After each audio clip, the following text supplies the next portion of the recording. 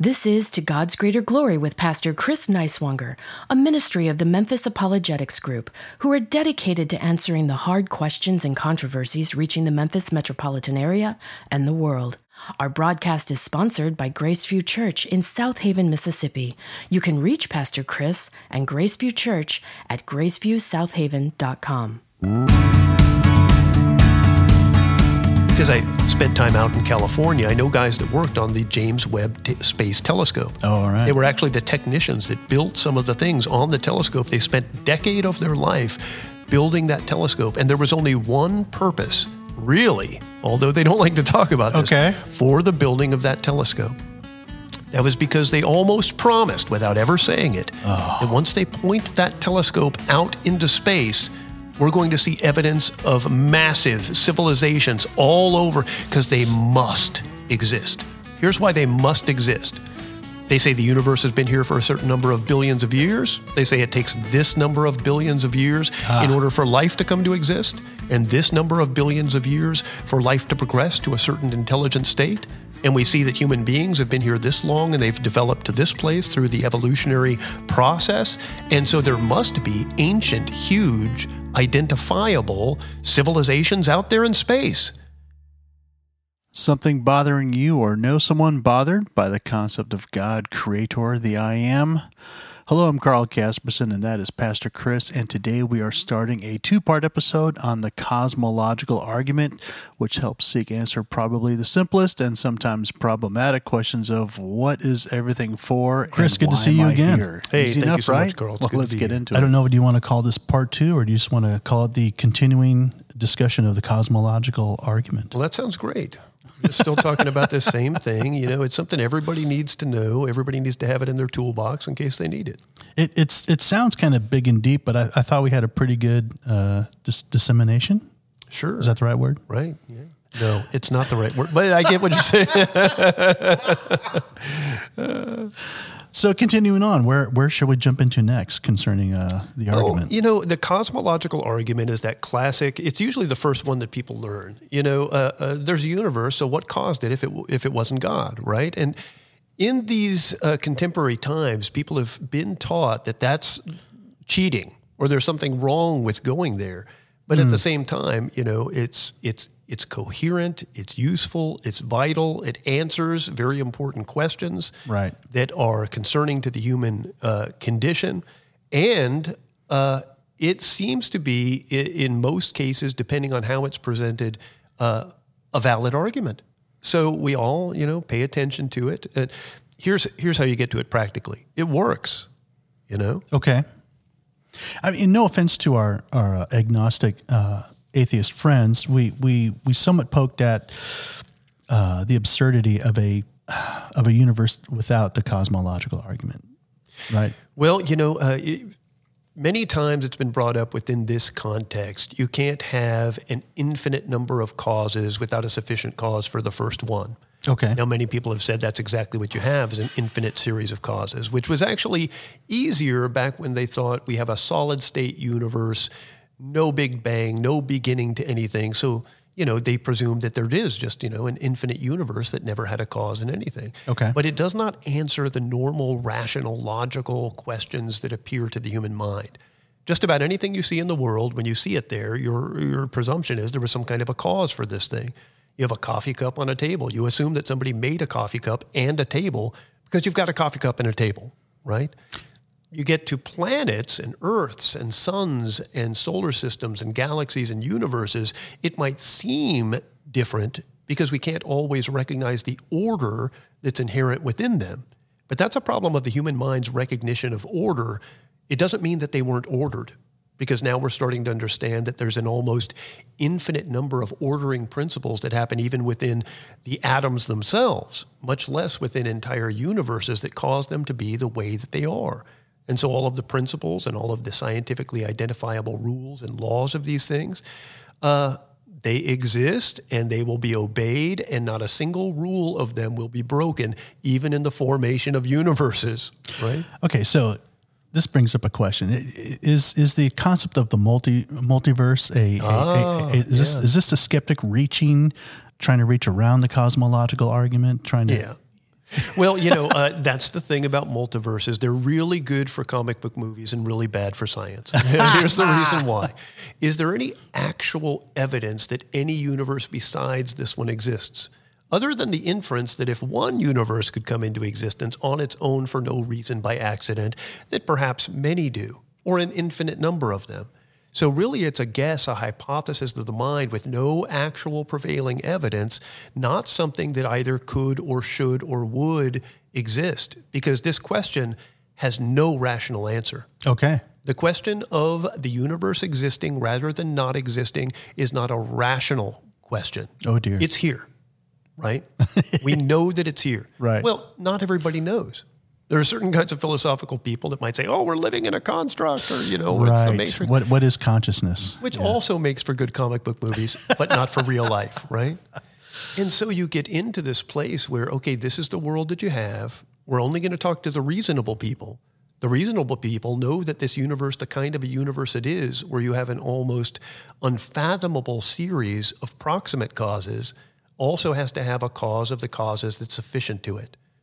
Like, here's one thing that exists in this universe that really has no place existing in this universe. Okay. We have two great tools. We have microscopes and we have telescopes. Okay. Right? With the microscope, you can see things smaller and smaller and smaller and smaller. And with the telescope, you see things bigger and bigger and bigger and farther away. And we see no people or minds anywhere.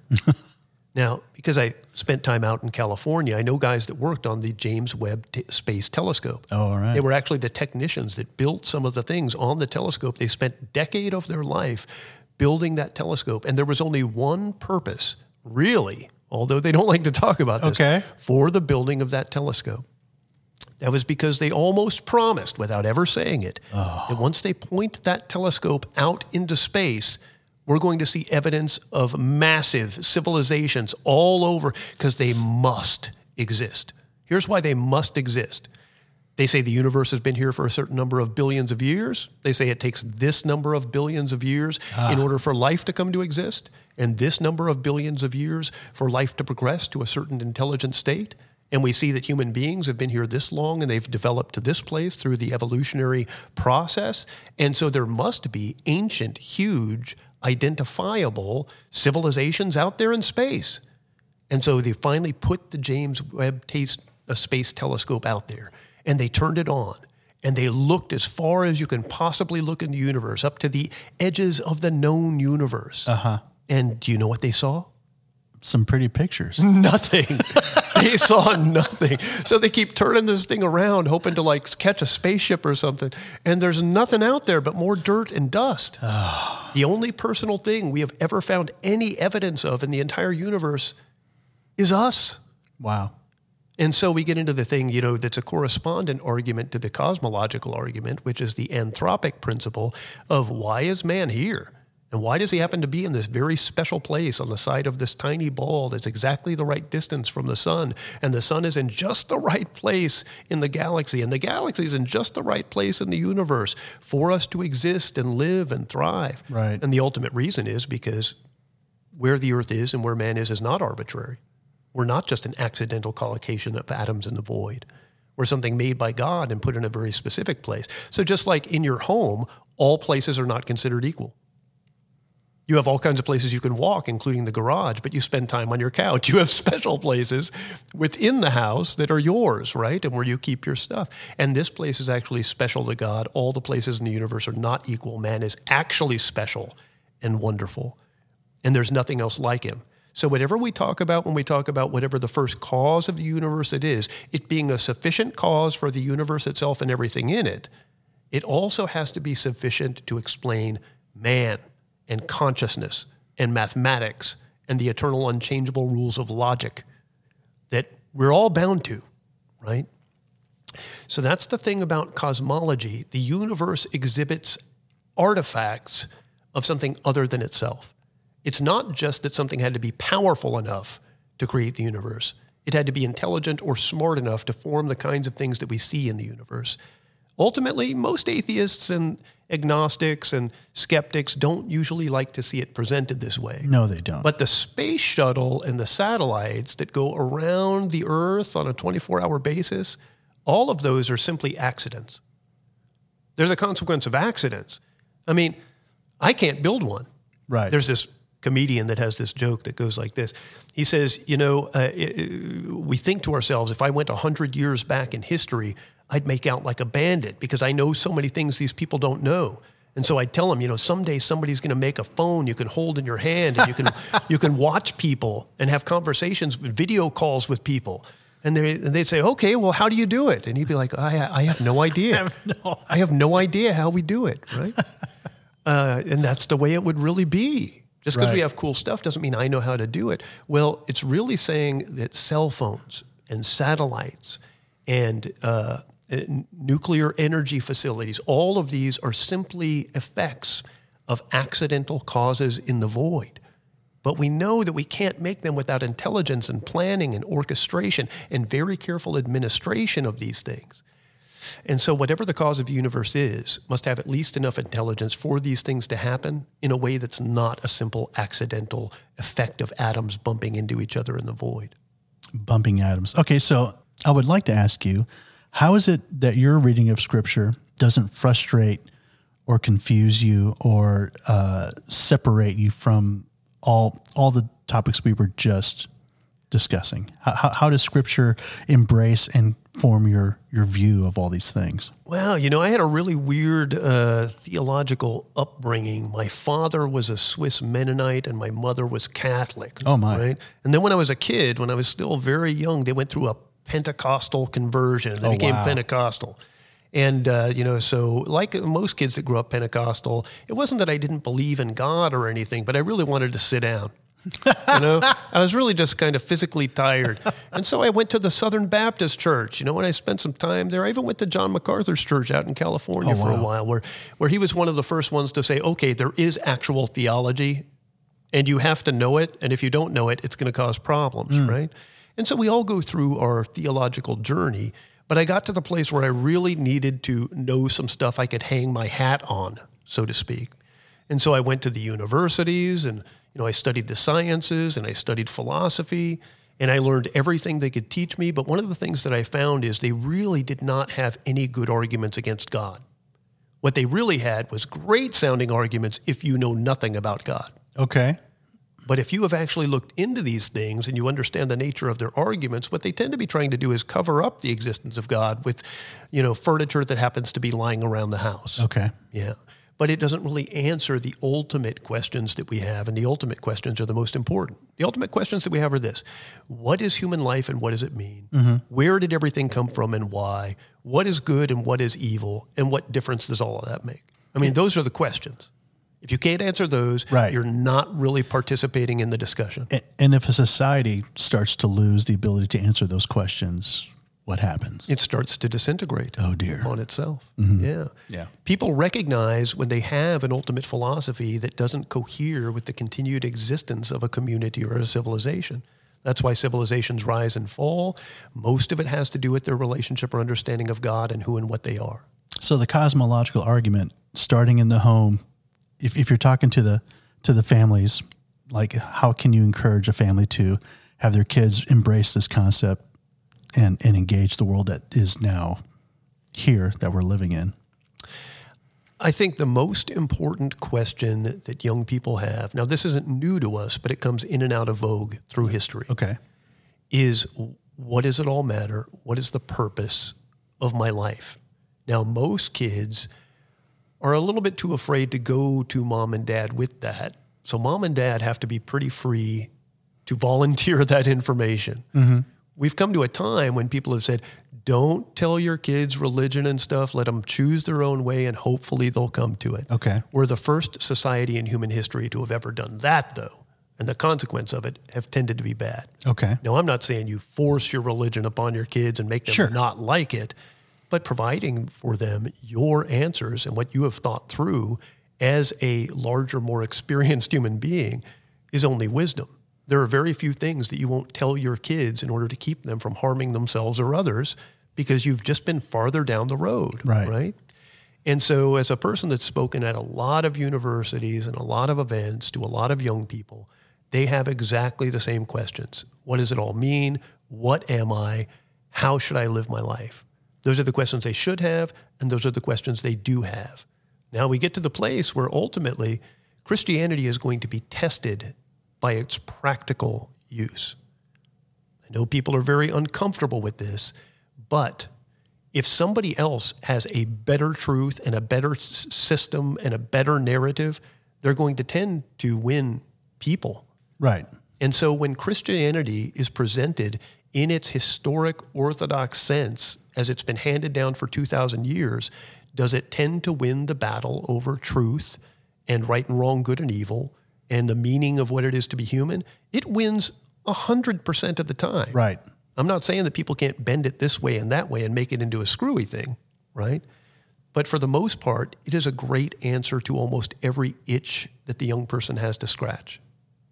I love that. That's great. Yeah, we talked about animals earlier, and Sure. I always tend to pick on bears because bears act out in ways that are fascinating and delightful and terrible if you're trying to compare a person to a bear and how bears act. You could these concepts of like love. Love is very popular. How can the cosmological argument inform what is love? What is the difference between a loving relationship and rape? Right. How do you arrive at what is good and bad regarding love? Yeah. Well, in many ways, people have different definitions of love, what they're trying to get out of it, and what they're trying to put into it. Okay. Kind of famously, the Christian apologist C.S. Lewis, the same guy that wrote the children's books, Lion, the Witch, and the Wardrobe, Yeah. but also most of his books were for adults. And they were heavy ethical and philosophical arguments for the truth and veracity of Christianity. And he would go into the four loves. There are different kinds. Like you can love another guy. You guys are friends. Right. You go to baseball games together and stuff like that. That's friendship. That's one love, right? There's the love you have for your wife. That's a romantic love. Mm-hmm. Then there are the loves that you have for country and patriotism and that kind of thing. But then there is this purer love in which you love people simply because you are a loving thing and they are lovable within that context or within community. And this is the kind of love that we have with God in ways. It's pure, it's holy, it's not conditioned upon what we get or what they get. And how can you get to that without being within a kind of a world in which such a love can indeed exist? Now, I know that's a long way to say it, so now I'm going to say it in a short way. When you think about who and what you are and the relationships that you have, whatever you think the entire universe is, has to admit that that does actually exist. It's a strange thing, but we are the kind of a thing that can exist within the context of Christianity, and we can't exist the way we think we are within the context of atheism or a solid-going scientism or materialism. We are the kind of thing that in order to be happy, healthy, well, and psychologically have well-being, this has to be a certain kind of a universe. And so Lewis would take it back and he'd say, one of the best arguments for the universe being the kind of a universe that Christianity says it is because no one can live in any other one. In other words, you seem to be made for a universe that you're saying doesn't exist, when really your very existence and the loves that you have and the relationships you have with other people are an inference from whatever created you to be that way. In other words, that love is ultimately a love between you and God. You can interpret it as being between you and people, but whatever the cause of the universe is must be the cause of paperweights and flies and rocks and stones. It must also be the author or creator of love because it's in the universe. Now, if you say that, well, like bears, they don't really love anything. They just run around making little bears. Yeah. And if you really want to try to reduce the human being to be like that, so be it. But isn't it almost impossible to reduce yourself to that level of animalia? I mean, we have artifacts in common with bears. We have hair like bears. We have claws like bears. Right. But we do not think like bears. We shouldn't. Yeah. You remember that animal, how they trained this horse and the horse could do math with his hoof? Right. Count to 4, horse. Okay. But the reason it was so amazing is because it was a horse. Right.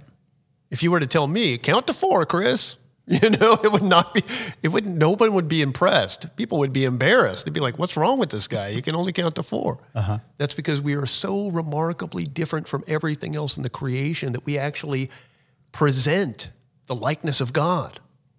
If you want to know what God is like, better than looking at anything in the universe, look at another person. Now, it's difficult because the person is fallen and has flaws. The person sins. The person is not perfected in love. But they are the greatest exposition of what the creator of the universe is like that we have, is other human beings. You said a word earlier that I wanted to jump on, and the word is context. Sure. Can creation contextualize itself, or does it need something outside of itself to give it context? Well, both of those are true in different ways, I think. I think we are all trapped within a context. Uh-huh. There is this great philosophy of France that came forth, especially in the 50s through the 1970s, called existentialism, and it really swept through American society. And what they kind of said is, I have to choose what it is that I am. I don't come into the world anything. I choose what I am. It's still very popular today. That's still People very just in don't vogue. know exactly where they got it. Uh-huh. Because the reason it became so popular is because for 1,000 years, people have been saying you come into the world a specific thing, and then you learn to deal with the consequences of what it is you are. Okay. So like when I was a kid and going through the university, the idea that I choose my being, that existence precedes essence, they would say, was very attractive for about 15 minutes. And then I found out, because when I was a kid, I really wanted to play professional baseball. The problem was I was not any good. And then I wanted to play professional basketball, but I was short and I could not jump. And, I was male, not female. And I was born at a specific time in history. Right. And I had a certain ancestry that is just what I am. So what we really do is we come into the universe and into the world with specific types of proclivities and limitations, and it doesn't matter at all to the universe what we choose to be. There's a kind of a thing that we are. Okay. What we are is a human being created in the image of God, and when we live consistently with that, we tend to live happily and with health and well-being. And the harder that we fight against it, we experience frustration and angst and anguish because we are what we are. Right. And so we're born within a certain context and within a certain universe, and we cannot escape it, no matter how hard we try. But that itself seems to also require a certain cause or a context outside itself. Okay, right. Because the universe itself is not an infinite thing, and the kind of causes that we see here are all caused by a different superior cause. And so whatever the ultimate cause is that caused all these things is that thing that we call God. You can call him not God if you want to, or you can say a lot of things about him, but he has to account not only for the physical properties of the universe, but even the emotional and the spiritual properties of the universe, because we experience them. And so they do indeed exist. And if they exist, and they don't seem to be the kind of things that cause themselves, and if they have properties. So are you the that seem skeptic that is looking to have some questions answered? Once again, if you are in the Memphis area or willing to make it out to the Memphis area for live events or to just contact, you can reach the Memphis Apologetics group at www.facebook.com/Memphis Apologetics. That's www.facebook.com/Memphis Apologetics. Oh, man. Some past topics wrestled by the Bears group can't have have been these types of UFOs and the discussions. Bible, debating law, They would struggle. biblical They're really good at inerrancy catching and trout and salmon. infallibility, eschatology. Do you remember that guy that is went out and lived with the end-times bears? theology, early church He was like, heresies, I'm a the bear, and theology they're of C.S. bears, and I Lewis watched the TV and show, Tolkien. and he had such a great time with those bears, guys are right up until responsible they for ate The him. Lion, the Witch, Right and the up until they Wardrobe, said, and "You some smell like film meat." franchise called Lord of the You know, Rings. at the end of the And day, that- they're and more bears, as right? Memphis They have their Apologetics nature. group. Well, we have our Well, that was a nature good discussion. too. And our nature might It could be start fallen, exploring the it might be cosmological twisted. argument, and But in the there next is episode, this we'll look at how contemporary wonderful, thought wonderful affirms aspect or of- dismisses of the being argument. human. Here's a sneak peek There audio is, clip in its purest from part 2 sense, of the a Cosmological beauty and Argument. a wonder there. And so really whatever a we talk value about when we that's talk different about from whatever the everything first else in cause of the creation, we universe can't it find is, anywhere it else being in the a universe. sufficient We cause seem for to the be universe built itself and to everything in it, engage it reality also in has a to be unique sufficient to way. explain man and consciousness and mathematics in the Christian and the eternal understanding of these unchangeable things, rules of the logic only thing that was that created we're in the all image bound of to, God, right?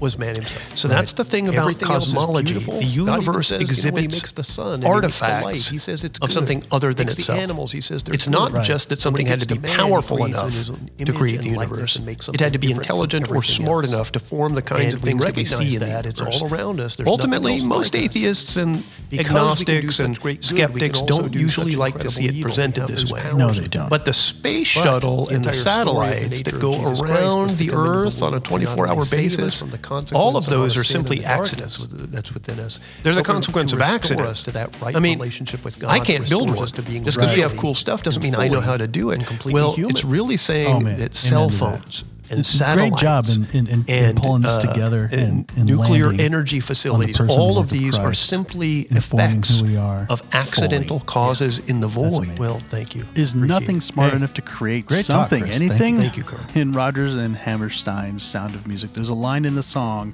Something Good, that says, "Nothing comes from nothing, nothing ever could." This is Carl Casperson, hoping you come back for the second discussion and more apologetic content from To God's Greater Glory, and take away some tools for reasoning in and out of season for your faith.